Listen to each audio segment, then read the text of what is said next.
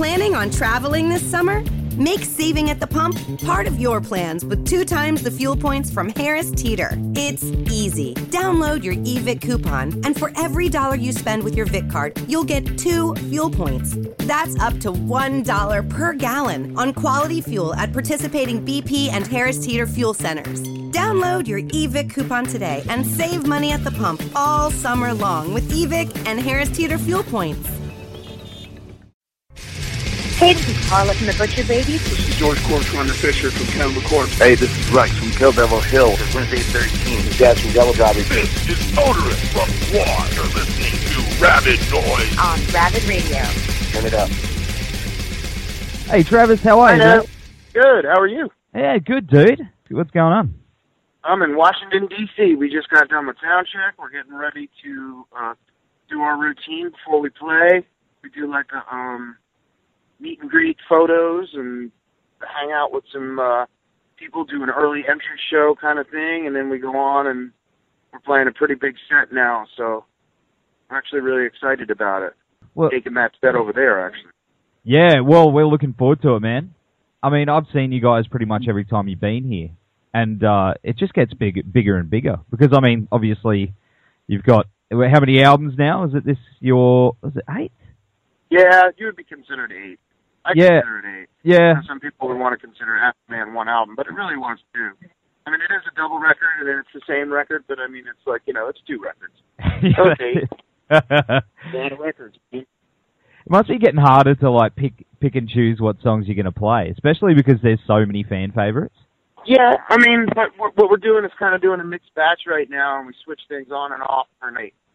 So it's working very well. I mean, we have mainstays that are just staying in no matter what.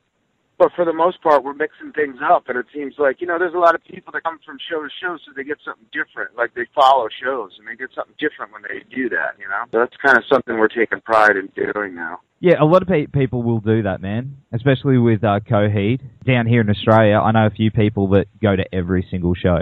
Awesome. Yeah, it's pretty fun. I think we've got a bit of... be doing it there, too. Oh, man, damn right. I wish I could. Well, man, of course, the new album, The Color Before the Sun, is the first album not to be part of the Amory Wars storyline. What made you guys step away from that this time? It was really a decision on Claudio's part more than anything. He had a group of songs that he had already written before it was decided that it was a Coheed record, and those songs were written from a very... they're all written from a personal place. Let me put it that way. Even prior records, even when the concept was involved, lyrically, he's always coming from personal situations. And then it kind of, that's how the story is dictated by those personal things that the songs are created around. But on this record in particular, he had been writing some songs, and he had them, and he didn't know what he wanted them to be. He didn't even know if it fit as a Coheed record, but when everybody loved them as much as we did, and then we started working on the rest of the music, it all fit. And because he was initially writing outside of that, realm or more comfortable with it, it just fit more to have it be outside of the concept. And I think he just felt more comfortable in his life, too, because, the concept was always a way for him to kind of shy away from giving too much of himself. And, now it's kind of like he can do that or he doesn't have to, Now he can be, he doesn't have to feel like there has to be a concept if he kind of just wants to speak directly from the heart, or sing from the heart, I should say. Or he can have the concept, because a lot of people love that avenue. I think it's a great thing. I think it's a very extra thing. And it's not that we're done with it. I mean, I think of it as like kind of an intermission, I totally see it from that point of view. I mean, you guys, you've had big life changes. You got kids and everything like that, and that definitely changes people as well. That would have an influence on the writing, would you say? Well, yeah. I mean, direct influence on a song like Atlas. I mean, he wrote that for Sun, But yeah, I mean, I'm sure. I don't think that it's going to influence a tone or. Like, say, maybe it influences a certain guitar part or a certain way something's like, because what we perform is basically the soundtrack of our own lives, and everything that's going on in our lives kind of changes it, especially getting on stage and playing. If you have a rough night, the night before, or if something's bothering you, you know, that's going to reflect in how you play.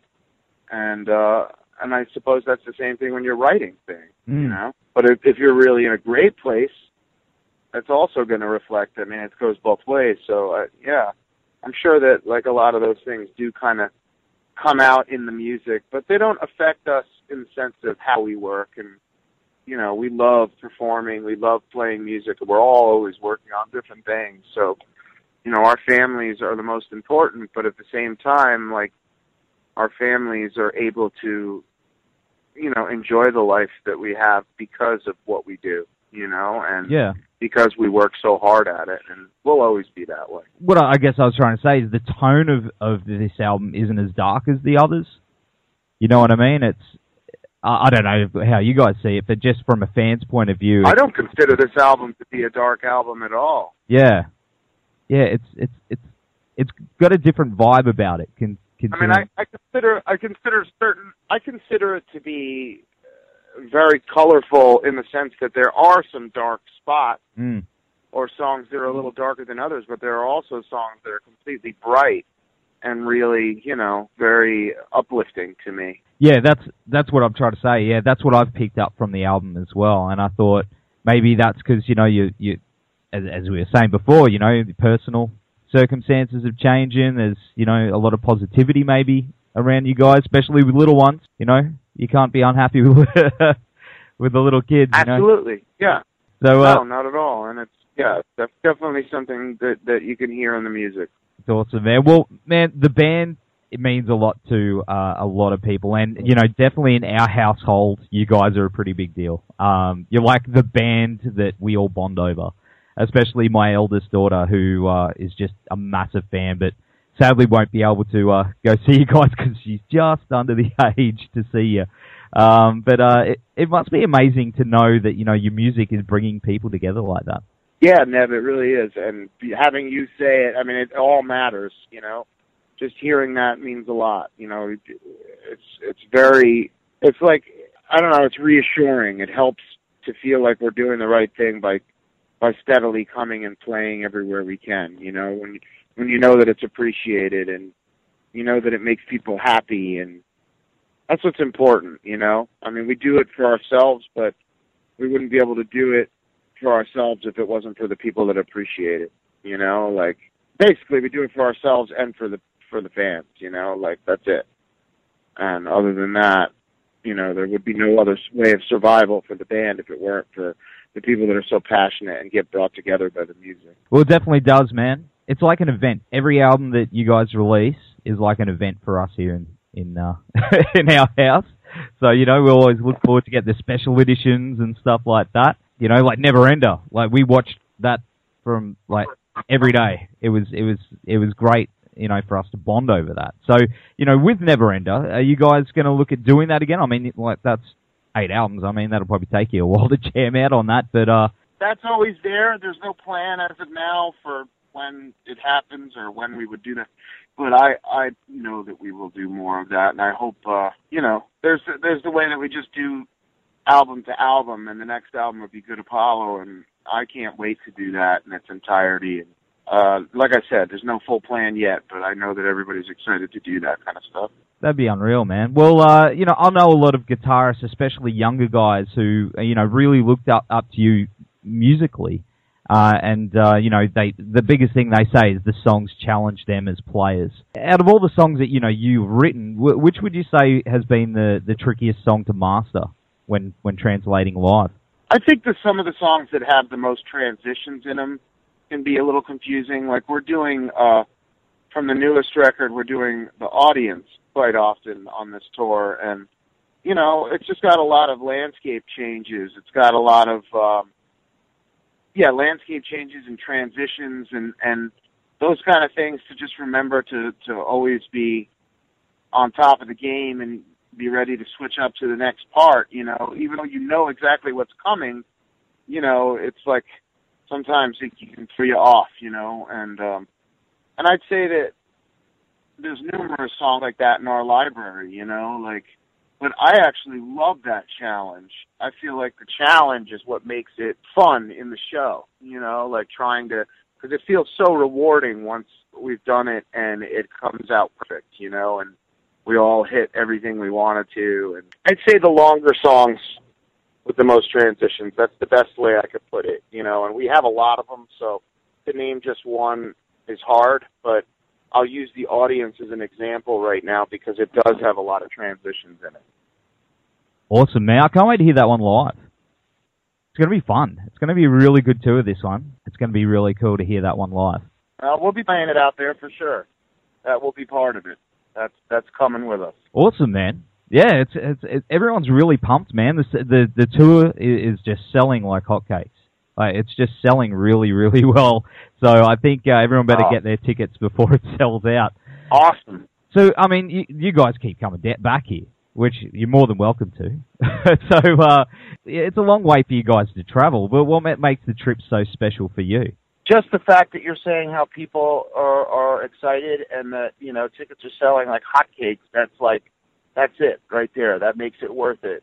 If we have people out there that are really want us to come, we're going to come, you know, like, and that's to anywhere. Like, you know, if there are fans that are passionate and we can bring them happiness by coming out there, then it makes sense for us to come.